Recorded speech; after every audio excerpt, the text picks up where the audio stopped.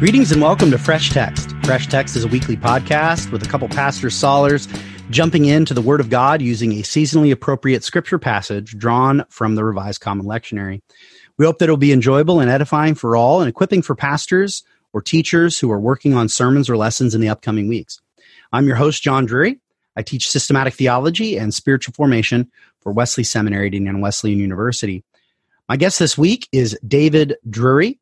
David is chief of staff for the Wesleyan Church and is my elder brother and a great preacher and student of the Word. And I've been really excited to have him on now for a second time to discuss a passage that is near and dear to his heart. And it was really great to have him on. Our text this week is 1 Samuel chapter 16, verses 1 through 13. 1 Samuel 16, verses 1 through 13.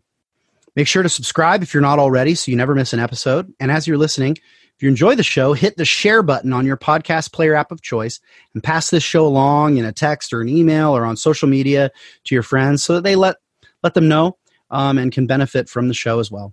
Thanks for listening and enjoy this conversation with Dave Drury.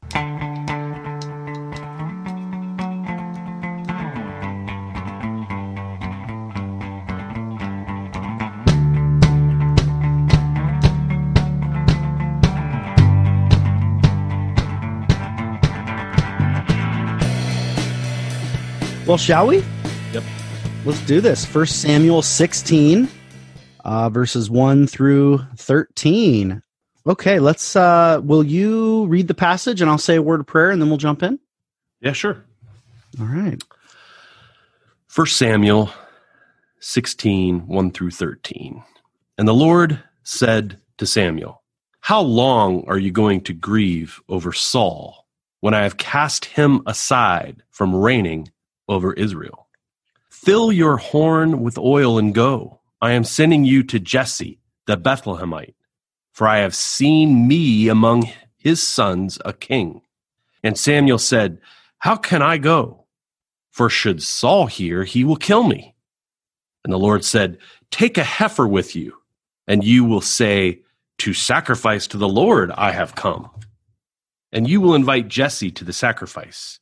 And I myself shall let you know what you must do, and you will anoint me the one that I say to you." And Samuel did what the Lord had spoken, and he came to Bethlehem. And the elders of the town came trembling to meet him, and they said, "Do you come in peace?" And he said, "In peace, to sacrifice to the Lord I have come. Purify yourselves and come with me to the sacrifice." And Jesse purified his sons and invited them to the sacrifice. And it happened when they came that he saw Eliab, and he said, "Oh yes, before the Lord stands his anointed." And the Lord said to Samuel, "Look not to his appearance and to the lofty stature, for I have cast him aside. For not as a man sees does God see. For man sees with the eyes, and the Lord sees with the heart." And Jesse called Abinadab and made him pass before Samuel. And he said, "This one too the Lord has not chosen." And Jesse made Shammah pass by. And he said, "This one too the Lord has not chosen." And Jesse made his 7 sons pass before Samuel. And Samuel said to Jesse, "The Lord has not chosen these." And Samuel said to Jesse, "Are there not more lads?" And he said, "The youngest is still left. And look, he is tending the flock." And Samuel said to Jesse, "Send and fetch him, for we will not sit to eat until he comes here." And he sent and brought him. And he was ruddy with fine eyes and goodly to look at. And the Lord said, "Arise, anoint him, for this is the one." And Samuel took the horn of oil and anointed him in the midst of his brothers. And the Spirit of the Lord gripped David from that day onward. And Samuel rose and went to Ramah. Lord bless the reading of his word. Amen. Let us pray. Father, we ask that your word would come among us, not only in talk, but in power. May your word, by which you created all things, the word by which you spoke to and through Samuel, the word by which this text was inspired, and the word that became flesh in Jesus Christ. We ask that we would encounter this word through our conversation this hour. We ask this not only for our David and myself, but for all those listening in, separated by time and space. And we dare to ask that your word would then be preserved and empowered by your Spirit. The Spirit that hovered over the waters, the Spirit that fell upon David after he was anointed, the Spirit that preserved this text through the ages in the people of God, the Spirit that came upon your Son Jesus in his baptism, by which he was conceived and by which he was raised from the dead. It fell upon the church as the church then discerned to receive this text as its own. May your word and Spirit be moving among us today. We ask this in the name of the Father and of the Son and of the Holy Spirit. Amen. Amen. All right. Amen. So just initial observations. What's striking you today afresh about this text? So I love how Samuel looks at Eliab, and it's just that, judges a book by his cover. And he immediately looks to him and thinks, okay, this is the Lord anointed, just based on a glance. Doesn't even know him, has never talked to him, and in a way made a similar mistake. He didn't learn his mistake from Saul, because Saul's head and shoulders taller than everybody else. And so Samuel just goes looking for another tall guy. So this is a great passage for all the short men out there. Yes. Of course, Samuel just goes and gets. So that jumps out at me. And even though the word, how often it says the word see or look, it is probably the most common word. I bet it's 6 or 8 times that word is in there. It'd be interesting to do the original look at it on how many times see or look is used. The God, and then of course the crux of that is where man sees the outward or looks at the outward appearance, but God sees the heart, into the heart, or with God's heart, one way or the other. I don't know which way it is in the original, but that God sees the heart, or he sees with his heart, one way or the other. And that's probably the most powerful passage, of course, that's repeated again in the New Testament. So yeah, those are the things that jump out fastest. Yeah, we might come back to that seeing business. That's really good, especially because there was one thing that it's so good to read in community, even just in a community of two. And I recommend this to our listeners too, to read out loud sometimes when you're by yourself, as well as listening like with Bible app and such. There are just things that your mind, because we've been trained with our eyes to treat certain phrases, especially repetition, to treat it as yada yada and then move on, right. Whereas when it's read aloud and you hear it, it starts to penetrate as like thematic, right? True. And since these texts would have been for most of their history only heard, and by only a tiny portion of the population would have ever read them. And even the one reading would have been focusing on the pronunciation for the listener, even in... They're performing it. They're not even... Exactly. Yeah, right. So the emergence of private study of the text, it does exist, but as the dominant form is pretty much a modern reality as being dominant experience. So it's so helpful. Any regular listener to this podcast has heard me say that 1,000 times, but I don't care. I'm going to keep saying it. But it's so fun to hear, like, when I love hearing someone else like read a text, they're going to choose a different translation than I am, like you just did. What did you use? I didn't. That's altars.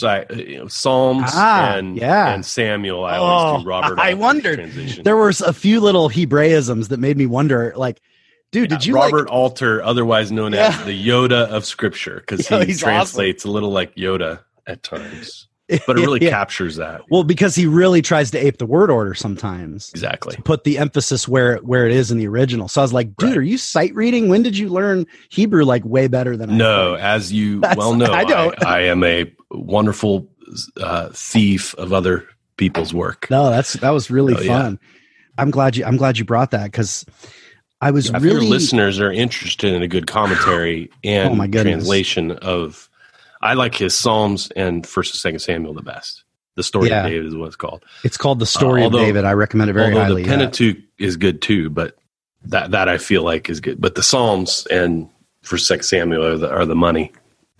Yeah, the First and Second Samuel. I love the commentary in the Psalter. I'm not as big of a fan of the translation as I am of his First and Second Samuel translation, which is just, I mean, it reads like a novel, which is how it should be. It's so riveting. Yeah, it's so great. Anyway, you were saying something important. Oh yeah, I heard, so that was all preface, typical me, but I was hearing a lot of that repetition of look, or CCC. Yeah. And I noticed one in particular that I had never heard before that I think is a translation choice in 16 verse 1. And that was kind of my initial reaction today, was hearing you translate. Let's see. So it's verse 1, towards the end of verse 1, when he says, sorry, I'm just turning there. I've got my see me. Yes. Among his sons, a king. Yes. That was what really struck me.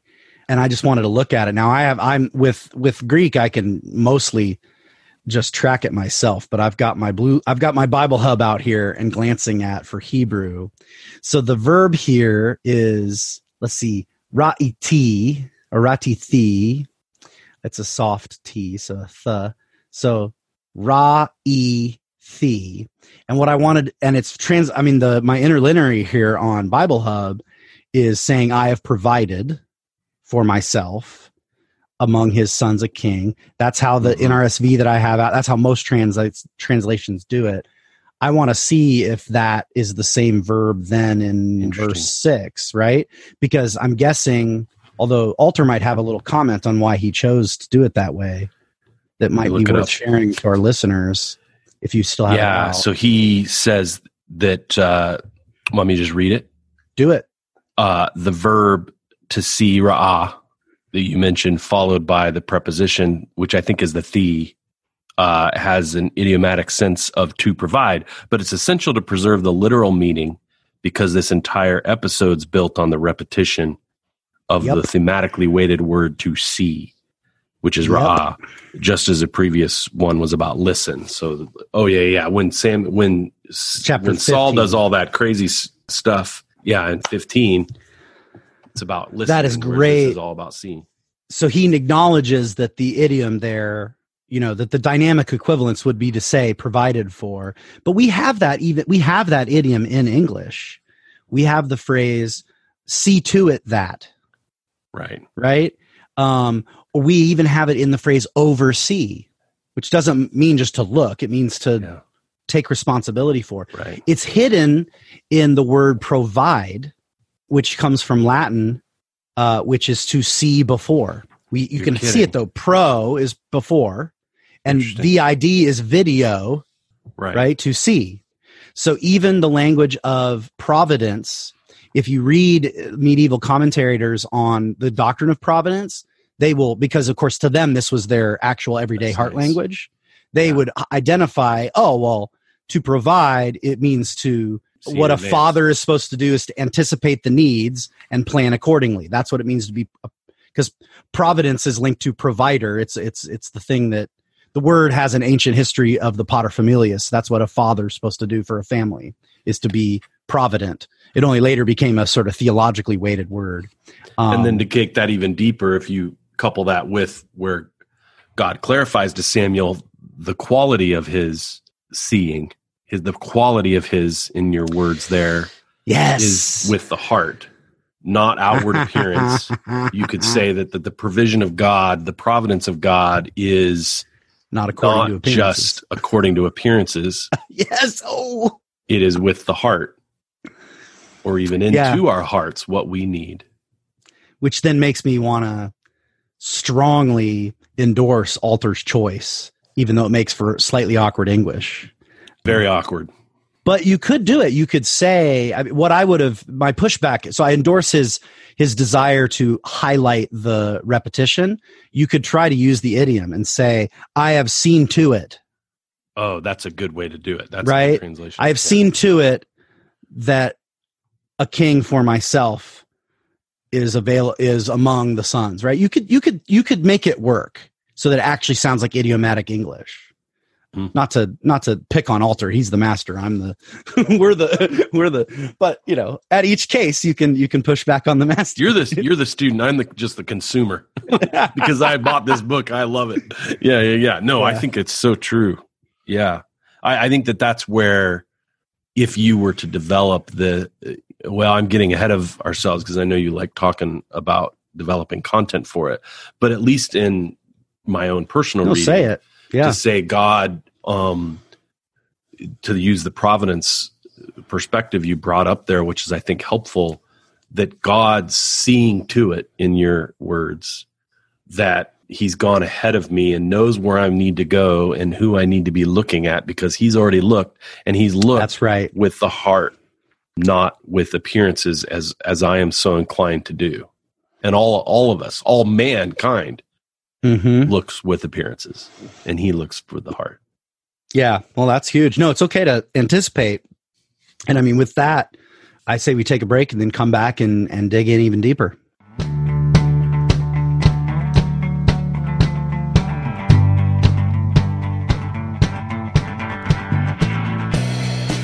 Hello, this is Eric Fisher, and I am one of the producers for Fresh Text. I have enjoyed partnering and collaborating with both Todd Bashong as well as your host, John Drury, not just on this show, but in friendship for over 20 years. And so when John came to me and Todd and said, I've got this idea for a podcast, I said, great. And he said, now how do I do it? And so we walked him through it. We've been working with him the whole time.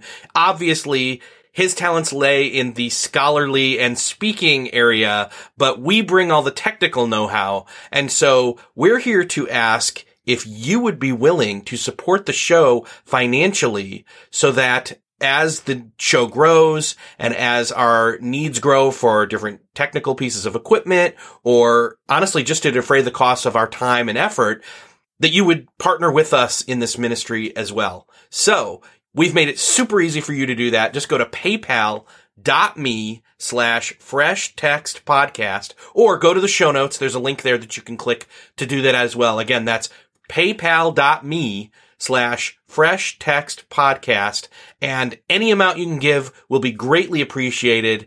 Thank you so much, and we'll see you in the rest of the episode.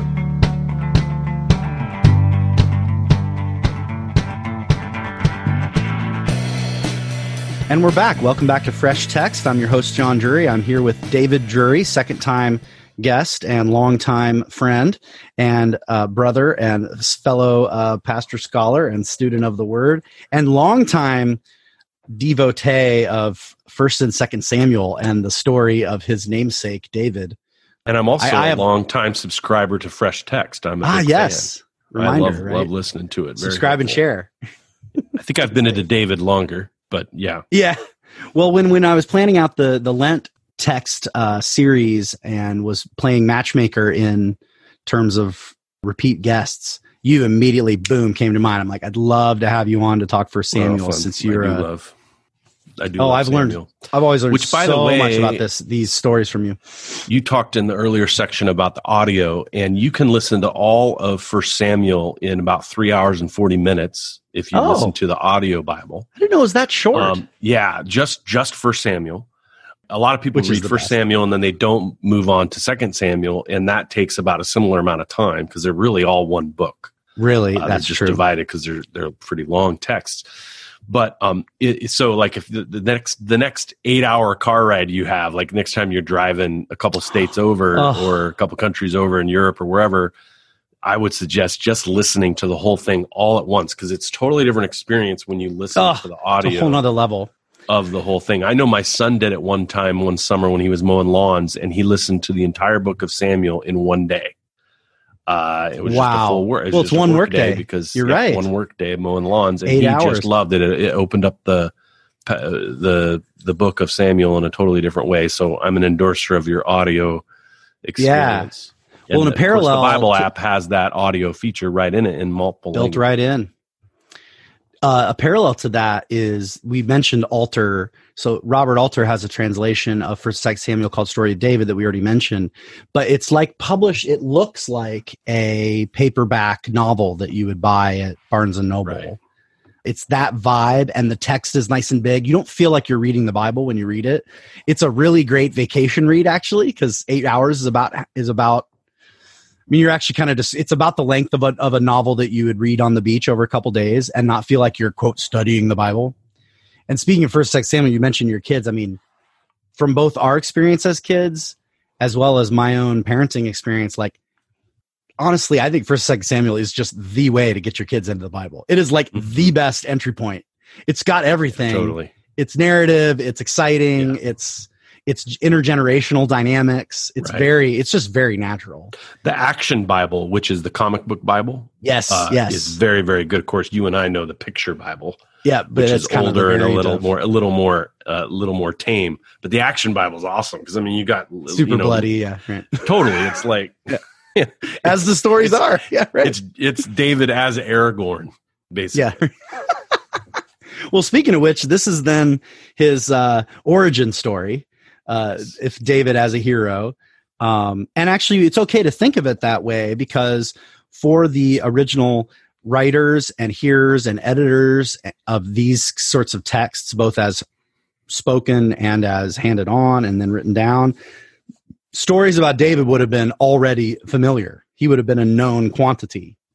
And so this would have and even variants of this story may have been kind of known. So then, nice. it's like how every Batman story has to have the parents dying at the beginning. The prequel origin story of how we get David. Yeah. And you can even as large as Luke Skywalker. Yes. Right? He's just every kid's heard of this guy. Right. So this is going in deeper into the background. And as is often the case in origin stories in the modern world of heroes, his origins are intertwined with the early story of his own nemesis. So the story of Saul's kind of last straw just immediately precedes this in chapter 15.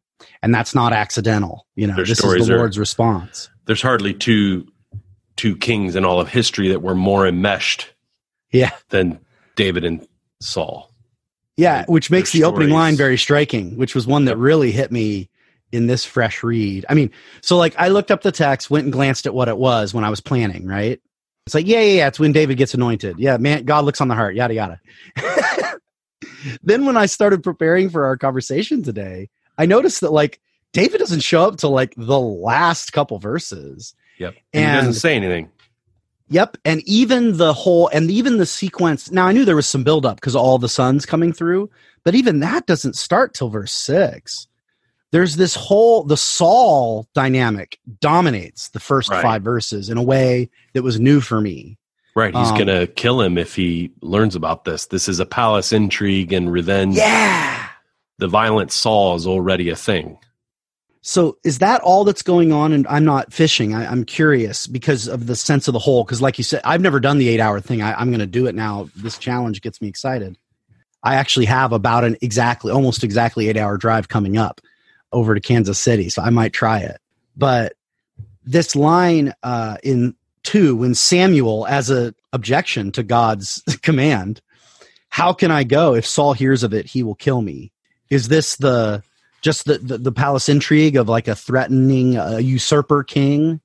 He's already a spear thrower, apparently. Yeah. Right? Yes. He's already a violent man. And then, of course, jealous king. When the people in Bethlehem are also terrified by just Samuel showing up. So maybe that I never saw before. Yeah, maybe the whole regime is a terror. Maybe it's kind of a terror king already. Yeah, so I could not make heads or tails of verse 4 preparing today. Yeah, do you come in peace? Like, why is that a question? I mean, I immediately turned my maps in the back of my Bible to see like maybe Bethlehem was outside of Saul's territory, and a little bit of research. No, it's right in the heart of it. I understood the Saul part, but the fear, like you said, it implies that maybe that Samuel is associated with Saul, and so he would be a threatening presence. I don't know. How did you take that? Well, I took it as he's definitely a part of the court. He's part of Saul's court now, and all of the things that, in a way, it's a payoff of the earlier warning that God says to Samuel. Yes. Right? Where, so if somebody's preaching through Samuel, you'll want to point that out and bring out the fact that God said, hey, he'll take your sons, as warriors. He'll take your horses. He'll take your daughters as wives. I think that was the list. It was like a whole list of things that God's like, he's going to take that. And so there's this sense of which if you want a king, that means you want a tyrant. Power corrupts. And apparently I just took it as, okay, not about Samuel as much as it is about the regime. That makes perfect sense.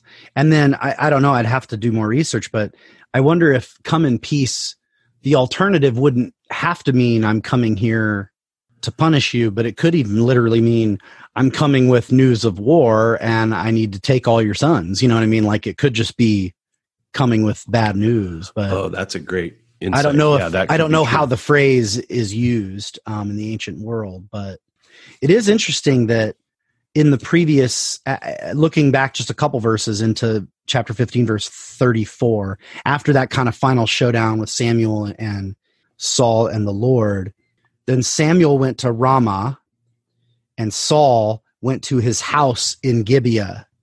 So they're already there is at least a little bit of distance. It's interesting. This could end up playing into sermonic possibilities, but I think Samuel perceives the distance between him and Saul right now, but the people in Bethlehem do not. Mm-hmm. As far as they're concerned, he's a representative of Saul. He's the tip of Saul's spear.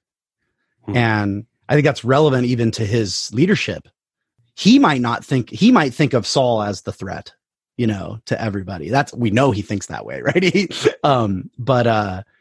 But these people, the Bethlehemites, are terrified of this guy, and it brings a level of intensity and irony that I hadn't ever noticed before in verse. Where is it? In verse 11, another phrase I never really noticed before.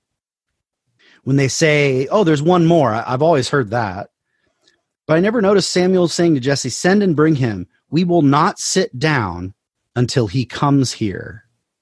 So, which I think Alter rightly catches the idiom, meaning we won't sit down to eat until he comes here. In other words, we're not having dinner, until he comes in here. It's this very kind of, and they're at some kind of sacrifice, and at most sacrifices you would eat the food.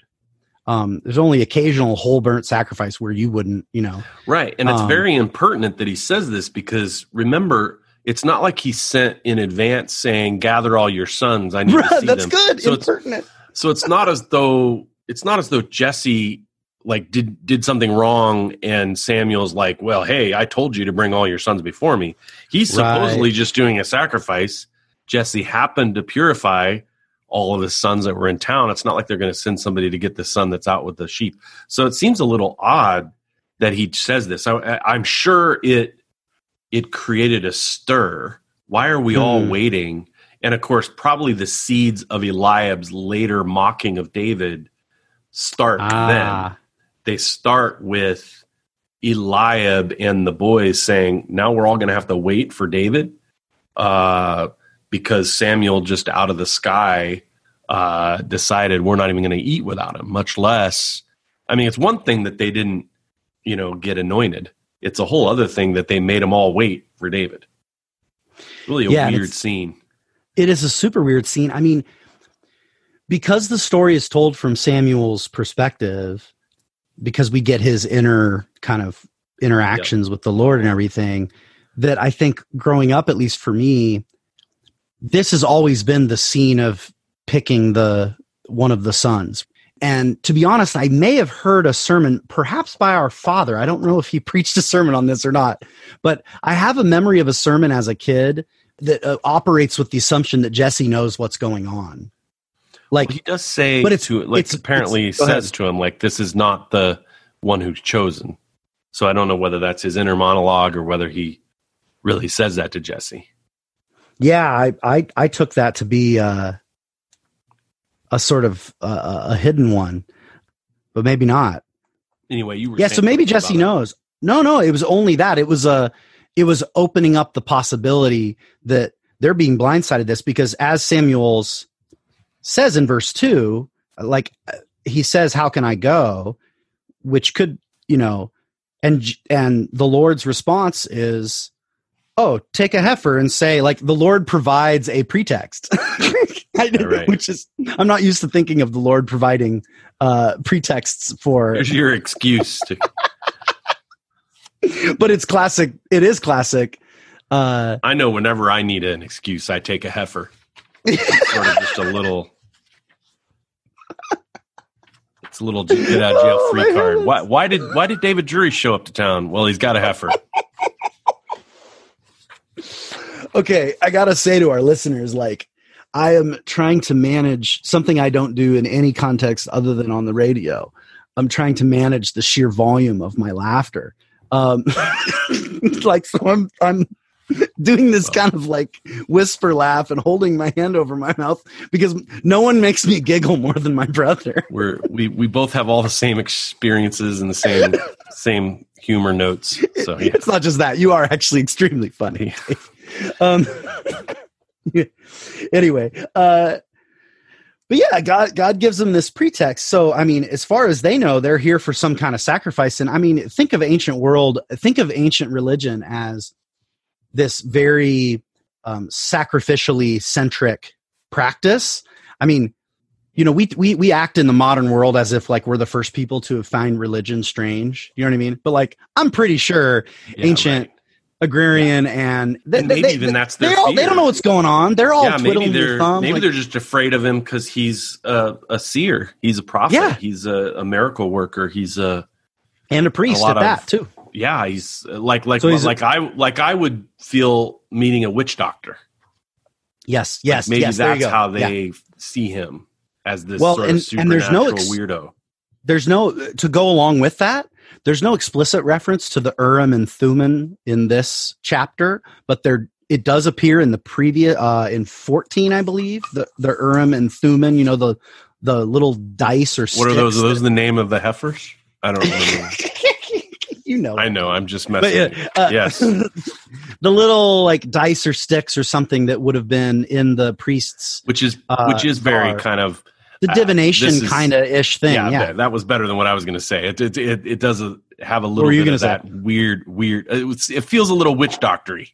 Yeah, it feels a little like superstitious feeling, like the kinds of accoutrements a holy man that's doing something outside of this world would use. That's mystical, that's mysterious, that people don't understand. Definitely. That's right.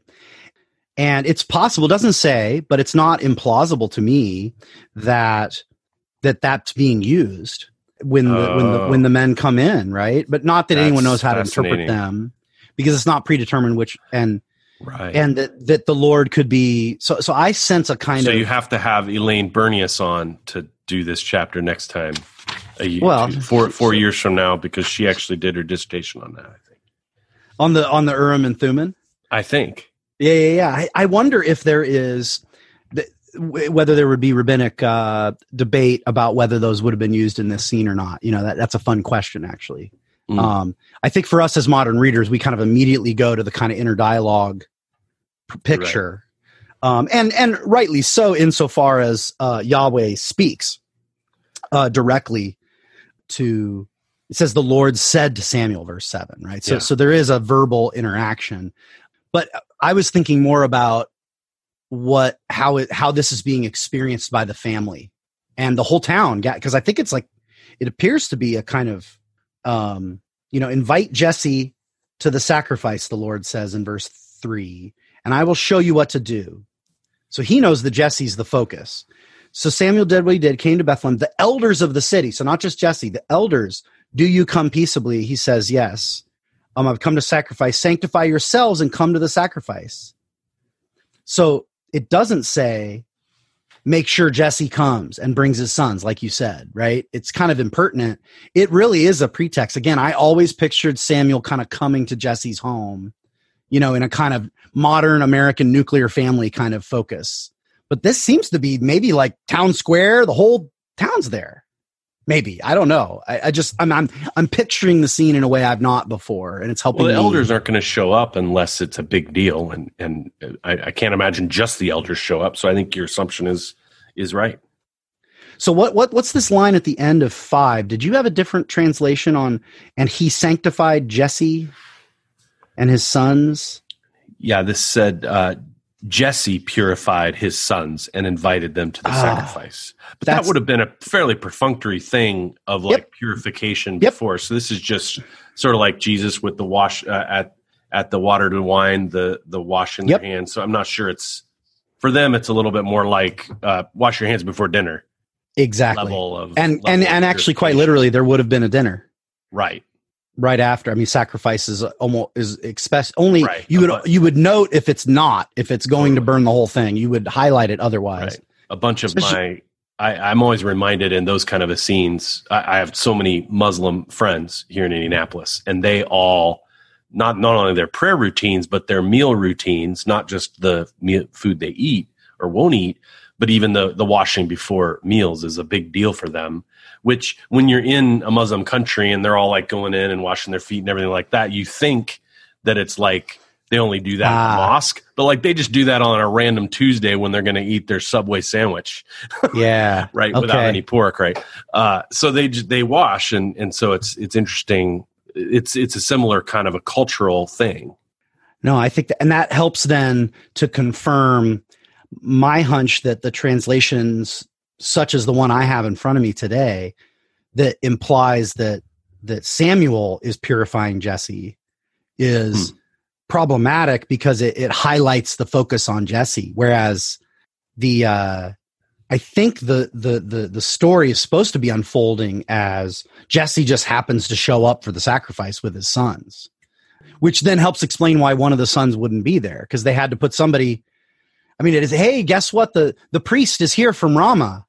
He's come to town. Maybe he's never been there before. Probably he's never been there before. Mm-hmm. We're having a big gathering. Everyone's coming. Interesting. And David, that explains why David's stuck with the sheep. Because of course, what else might happen at a sacrifice and a big family meal? I mean, this is also when there might be some dating happening and some business deals are happening. I mean, this is not, this is a little sort of unexpected little mini festival in this town. And so all the more it makes sense that you'd stick the youngest with the sheep. Yeah. Somebody's got to watch the sheep. Got to tend the store. Yeah. So it may have been a bit to go get him. That's this image of we don't get to eat till he comes. I suddenly wanted to imagine, I wonder how long they had to wait. What'd you mention about Eliab? He says something later with David. I forgot about the Goliath episode. Right. When David shows up in chapter 17, I haven't read that in a bit, but Eliab, I think, is the one who speaks out about David's impertinence, about saying, hey, somebody should do something about this. And, he says, what are you going to do? Shouldn't you be at home? And I think he brings up, shouldn't you be tending the sheep at that point? Does he? Yes, his eldest brother, this is 1 Samuel 17, verse 28. We've looked back, now we're looking forward. His eldest brother, Eliab, heard him talking to the men, and Eliab's anger was kindled against David. He said, why have you come down? With whom have you left those sheep in the wilderness? I know your presumption and the evil of your heart. He moralizes. Yep. For you have come down just to see the battle. Mm-hmm. Like a little boy would come and watch. Oh, it's probably one of the most here as an elder brother speaking to his younger brother. Yes. I have no doubt there are moments in my life where I've spoken to you with the spirit of Eliab. What are you doing here? You don't belong. This is for the teenagers, or this is for the older people. We do have that tendency to push people down. And that may be a thread to preach of people that want to keep you down. Oftentimes that comes from some perceived slight in the past. Some way in which, so Eliab, the fact that he brings up sheep is a signal, perhaps, that's why I brought it up earlier. You've done it again, abandon the sheep. Yes. And by doing that, and then of course at the end, Eliab doesn't get it. By the way, how I always think of Eliab when I see an Elias big boy. Just for some reason, Eliab and Elias is so close. Elias. And Eliab was the tallest, the big boy. So who's the big boy? It's Eliab's big boy. But that's great. Mnemonic situation there. But no, I mean, I think that definitely I would not want to preach 1 Samuel 16 ever in isolation. Of course not, yeah. Because it's so narrative. Anything in 1 2 Samuel, you can't preach in isolation very easily, because they're also interwoven with one another. And one of the key ones that we haven't brought up yet is he's anointed here, but there's still a king. Yeah. And so it speaks to, I just was talking with a pastor on the phone before this talk with you, who was dealing with somebody who's really the Lord's anointed in a place. And he's dealing with, some jealousy and resentment of that. And then also some ways in which really that anointed leader has sinned against him, not quite thrown spears, but definitely.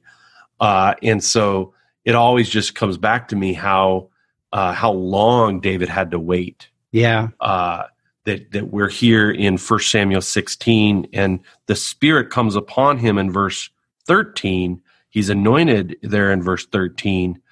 But one of the fun things to do when you have a physical Bible in front of you, or if you've got an app just to swipe to the right, is how many chapters later, right? Oh my goodness. You have to go before he actually becomes 17, the king. 18, 19, 20, 21, 22, 23, 24, 25, 26, 27, 28, 29. It's and not all the way in into that book. 2 Samuel. Yeah. You have to go into 2 Samuel into like chapter 15 5. plus chapters, years and years. And decades potentially of his life. It may have been 10 to 15 years, maybe. Yeah. A couple wives later, he actually becomes the king, and he only becomes the king at that point because somebody else kills Saul. And so that narrative is the one that's spoken to me for so much of my life, is that David, part of what made David David and why he was so close to God's heart, is God chose him early, but he was willing to wait for the actual payoff of God's promise. And so whatever it is that God's promised me, or that I've sensed he's chosen me for, God might promise something, but not promise to do it immediately.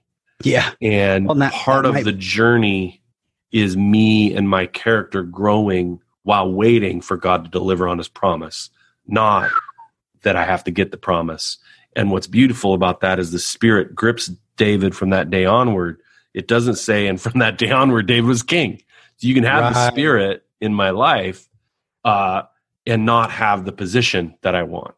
Just like you can be in the position and have the Spirit depart.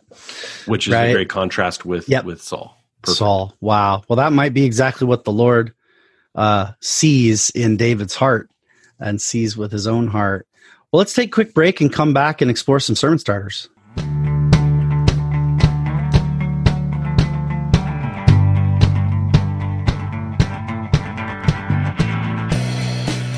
Welcome back to Fresh Text. I'm your host, John Drury, and I'm here with David Drury, and we're looking at 1 Samuel 16, verses 1 through 13. Now, you said just before the break, Dave, that you wouldn't want to preach on this text in isolation, and I hermeneutically agree.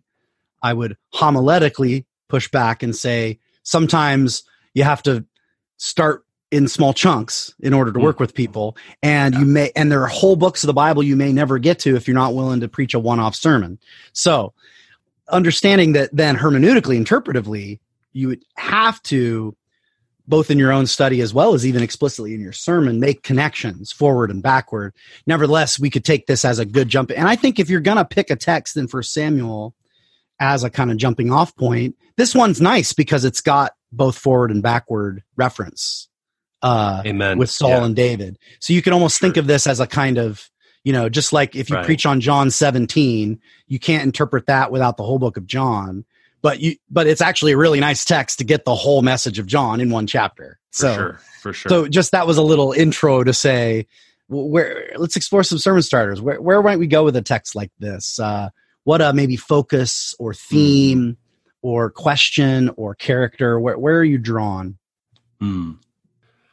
So I the first time I preached this passage was almost 27 years ago. Like, was this like one of your first sermons? One of the first. And so that's ironic that you asked me to do this one. And when I preached it back then, it was fresh. Basketball was a huge part of my life, as you know, in high school. But then I had a lot of time. The height thing and thinking about choosing whenever, or even anybody that's been on a kickball field, people choose teams based on it's like, so it's a little of that. So there's a lot of sports metaphors you can use, but the metaphor I honed in on was the idea of sitting the bench, which I did a lot of on some good teams, but I wasn't good enough to be a starter, and how you have to wait, and how David sat the bench for all those years. And I think that or something like it is a way to help connect people to the idea of God's dream that's in their heart for their future, and how what's key is that, like we were just speaking about, how David's character grew in the meantime. And that's so true for most people. And I found that really resonates with people because almost everyone feels a sense of God's anointing on their life in some way if they're following Christ. But almost everybody also feels like there's a not yet component to that there's something still to come. And so that, as a preacher, is a great way to help you relate to David, who otherwise is hard to relate to. That's true. Because he's kind of this pantheonic figure in the Bible. And in 1 Samuel, I mean, David and Goliath is perhaps the most... it sounds like it was created by Hollywood. Yeah, you even get the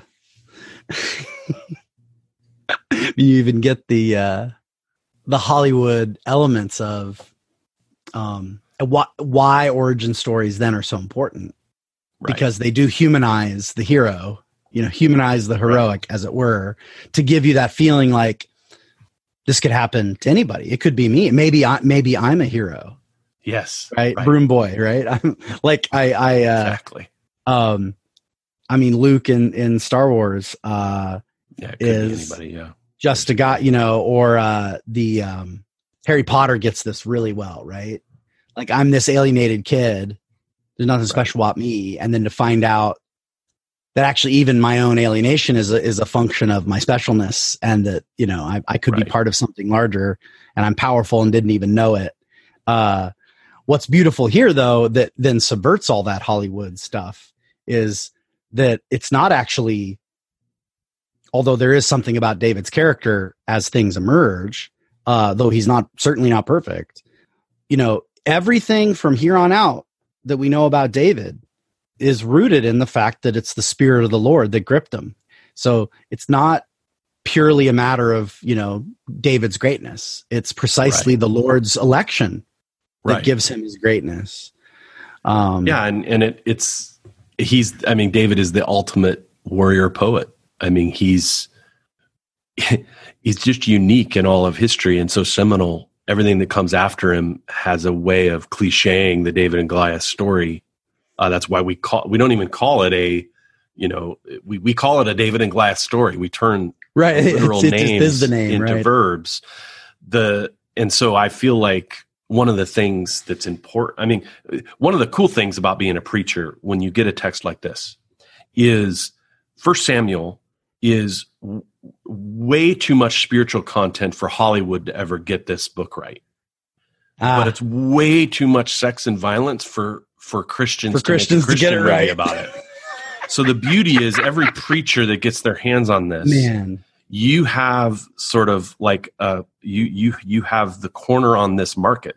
You get to, through your sermon, that's a good insight, communicate this amazing story and include, the spiritual content and the sex and the violence, because you're not going to be showing it on screen. You're going to be talking about it in ways that are appropriate for the audience, in ways that are pretty compelling. I mean, if you can't preach this, I mean, this is up there with, the crucifixion and resurrection as like, there's so much here. How can you not preach this well?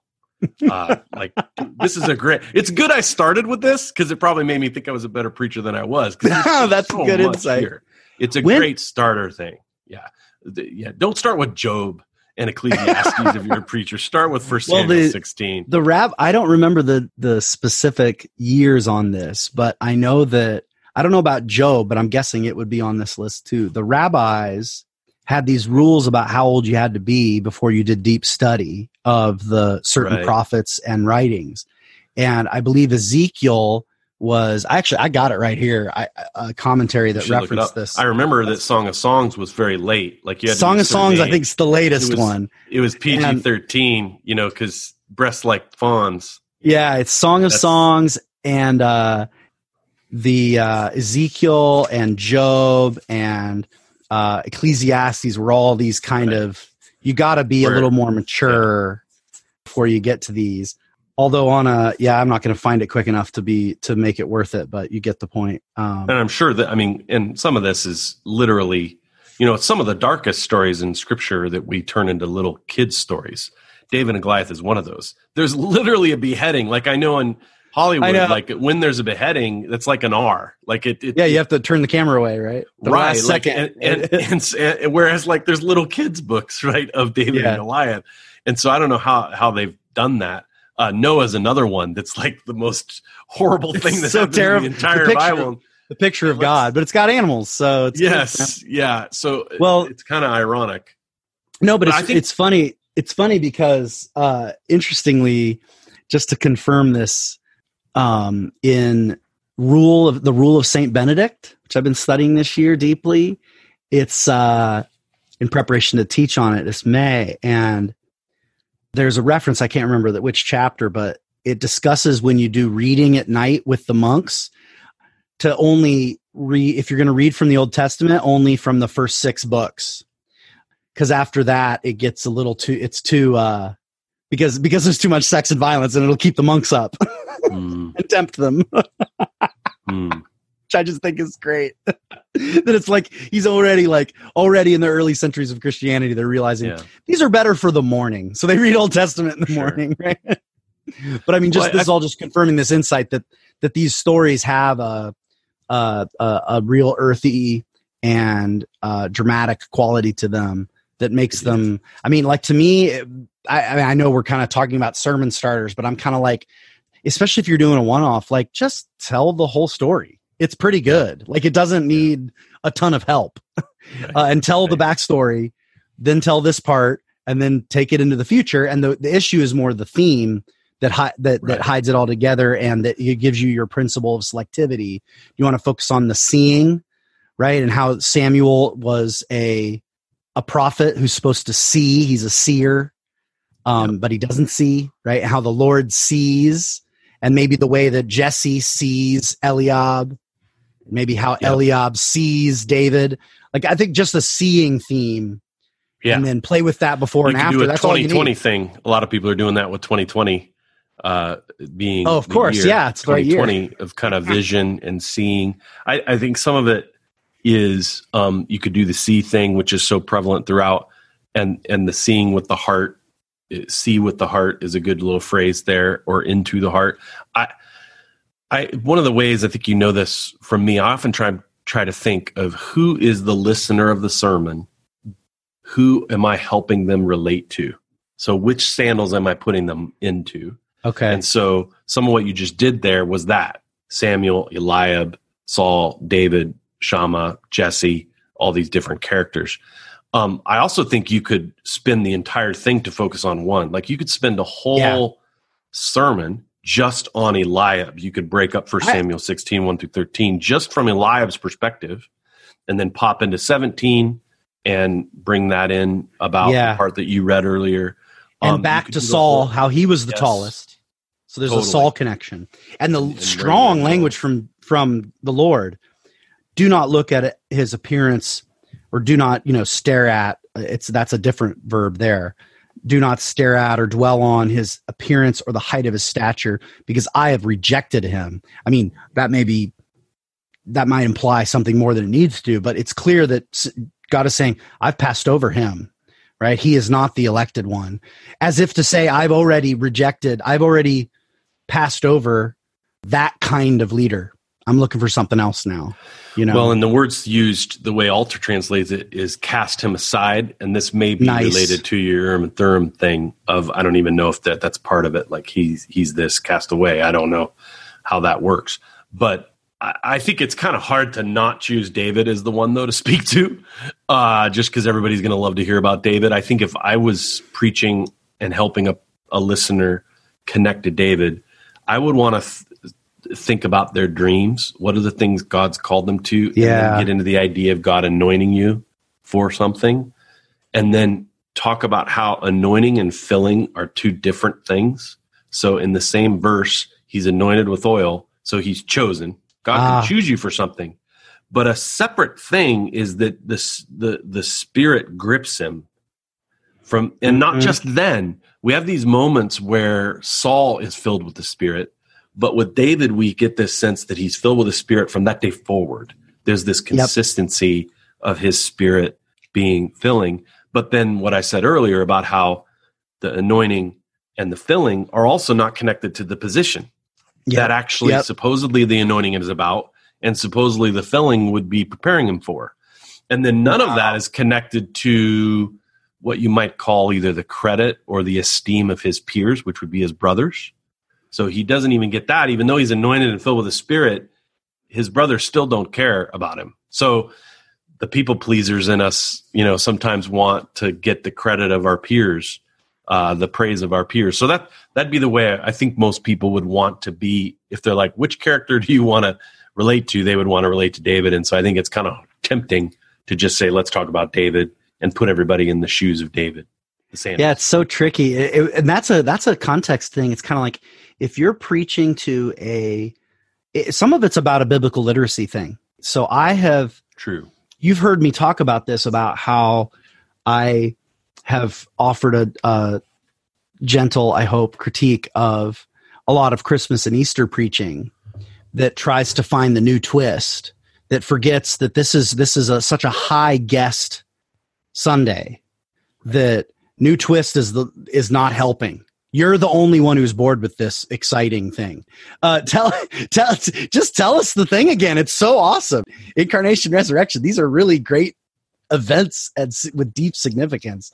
I mean, bring enough twists so that you can enjoy it. But man, don't worry about all the people who were here last week and are going to be here next week. This is your chance to spread the gospel. David and Goliath story is the David and Goliath story, and right. So that's why I was saying origin. It. Right. So if your sense of the biblical literacy in your churches is on the lower end, right, man, like focus on David. Having said that, if you're in a congregation or a community, and maybe you're doing a teaching of some kind where there's a little bit more familiarity, then the twist becomes really powerful to focus on Eliab or Samuel. I know for me, I really resonate with Samuel because he's so focused on discernment, and his failures of discernment are that draws me. Right. But again, that's me reading into my own kind of leadership and the kind of leadership that I exercise. And for you as an older brother, there's obvious connection to Eliab and wanting to know what it means to be an older brother. So like you got to recognize what, and that's always a tricky thing with preaching too. I've had lots of conversations along these lines, especially with another Dave, who's my brother-in-law, about like where you talk about like, you got to preach from the heart. You got to let yourself be affected by the sermon as you're preparing. But at the same time, sometimes the thing that I feel is right for the community might be very different than what's really clicking with me, and how to kind of manage that. Does that make sense? So totally, I might get jazzed about this Eliab twist, but it might not be what's right for my people. And that's just a judgment call. And I hope we've helped our listeners a little bit with thinking through that for themselves, Yeah. And feeding off of a thing you said earlier, you talked about how you might be preaching this in isolation.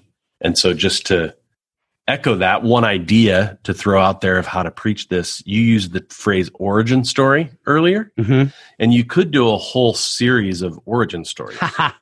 Ooh, and you could just hit, instead of the whole life of somebody like Elisha, you would just talk about when Elijah shows up and, puts the mantle on him and kind of, you could do this one. This is the origin story for David, the origin story. Let's sketch this series right now on air. Moses. Moses is a great one, right? We're at the burning bush. That's a winner. And every single one in the entire book of Judges is a great origin story. Right. John the Baptist. Yes. Great origin story. Paul. Saul, right at the coats. Yeah, Saul. Yes. Oh my goodness. Peter, of course. Right, because the Gospels read as much as origin stories of the disciples as they do. Again, those characters would have loomed large for those earlier writers and hearers. Mm-hmm. Those were famous men to within a small, not nationally famous the way David was, but they would have been subculture famous amongst Christians. Wow. You know what? It's just hitting me. So this is I usually am withholding of the larger lectionary context for my guests because I don't want to draw attention to it if they happen to either A, not be lectionary preachers, and B, I don't actually really care about the lectionary. It's just more of a way to make it so I'm not picking the text based on my favorites. But the series that we're in here is in Lent, and they actually are all origin stories. So week one was I had Miranda Cruz on, and it was it's Genesis 3. It's the Adam and Eve, right? So it's like and then Abraham, chapter 12 of Genesis with Sarah Dirk, origin story. Then this week, now the third one isn't. It's Ezekiel 37 with Sophia Fasua. That's next week, and we already recorded it. That's if there's killer episode. It's a killer app. Or not into an origin story. It's probably Sophia. Yeah, that's true. But of course, this is in hindsight for building. What I'm thinking of is how great of a Christmas series, build up to Christmas, this would be. Right, with then Christmas as the final origin story of Jesus, right? But you could do a series that would be nice, building up to that could be really fun, right? Or even a lot of churches just to do some summertime. Yeah, they great summer series. They try to do sermons that are a little more one-offs that are not so interdependent to one another because people tend to miss more in the summer. So you can miss and you'll be okay, but there's some theme. That would be a good summer series. You could do 12, and you end up doing the whole Bible. Exactly. Through these carefully selected. Right. And it's a nice way to cut the Gordian knot. Your audience is important there because you're going to have some presumption that people understand what Moses did later and what Abraham did later and what David did later. So, you're not going to probably want to do a story like that in isolation for people that are not your regular attenders. So that's the one way in which Christmas is just a great time for newcomers. And so sometimes it might be harder to do that at Christmas time, unless you unless you're doing all Jesus stuff for the month of December. Yeah. Just as I think the summer idea is better. I like that. That's all of the Gospels origins, though, because you could do John the Baptist, you could do Mary, you could do Jesus' origin, which would be a natural Advent series anyway. It would be. That would be natural. But I kind of like that summer idea because it's a way of mixing the one, like you said, with a lot of churches have transitioned to summer series being a little more, like you say, a little bit more one-off. And you actually can do longer series because people don't get tired of it because they're not there every week as much. You could even go hog wild and use some some superhero type look to everything. Well, I mean, it'd be fun to even just think through which superhero does each character loosely correspond to, or what, you know what I mean? You could dress them up that way, I'm sure that's a whole other level of nerdiness someone's already done on the internet. So that's correct. Well, with that in mind, though, so I guess David would be. I mean, it seems to me that I don't know if David is Batman, but if he is, like Samuel does make a very nice. Alfred, right, is kind of this uncle figure, Yes. So who's his Robin? Oh, that's fun. Is that Jonathan? That's fun. One of his mighty men. Or what's his what's one of the it would be one of the mighty men. Well, I was thinking about I thought of Batman earlier because of the intertwinedness of David and Saul, and how the kind of Batman Joker thing is always there's this kind of pairing. But man, we've definitely alienated a good portion of our audience. But you know what? Unfortunately, I'm not a comic book nerd, so I don't really know all the different ins and outs. But I'm sure somebody out there might be able to do it. I think in general, it's again that thought of how do you connect the hearers of a sermon to relate to a certain character. I already think that it's important to do that in the New Testament, but with the Old Testament, particularly the narrative books like this, it's such a win to be able to help people understand the story and feel like they're in it. Yeah, I always feel like the Old Testament is culturally more, at first glance, culturally more distant from us, but practically and relationally more immediately relevant because it's more about just actual ordinary life of, Amen. Sex and violence and power and, this stuff that's not as on the surface in the new because it's over, 2 generations rather than thousands of generations. Game of Thrones ain't got nothing on 1st and 2nd Samuel and 1st and 2nd Kings, man. That's he was copying. I think that's probably a good place to end.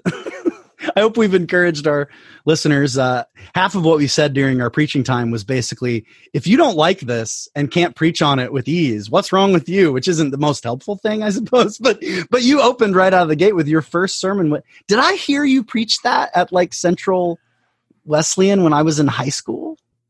Was it that old? Didn't you used to talk about how it was when you scored a point, it was in the paper and you cut that and it was cut out by my mom? I don't remember, and I hope all recordings have been burned. No. Sitting the bench, though, we gave somebody a sermon. They just need to steal that old sermon of yours. And the lining up and they don't need to give credit. It's so old. Exactly. It's in the public domain. Steal away. Yeah, we regard that as public domain now. Exactly. Well, thanks so much for giving over an hour of time to me and to the text and to our listeners. And we'll just end with saying a big thank you to Todd and to Eric for all their production work. Thanks to our listeners, as always, for subscribing and sharing. And thanks to Tom Adamson for donating the theme music. And with that said, we'll say have a good preach and a great week. Bye-bye.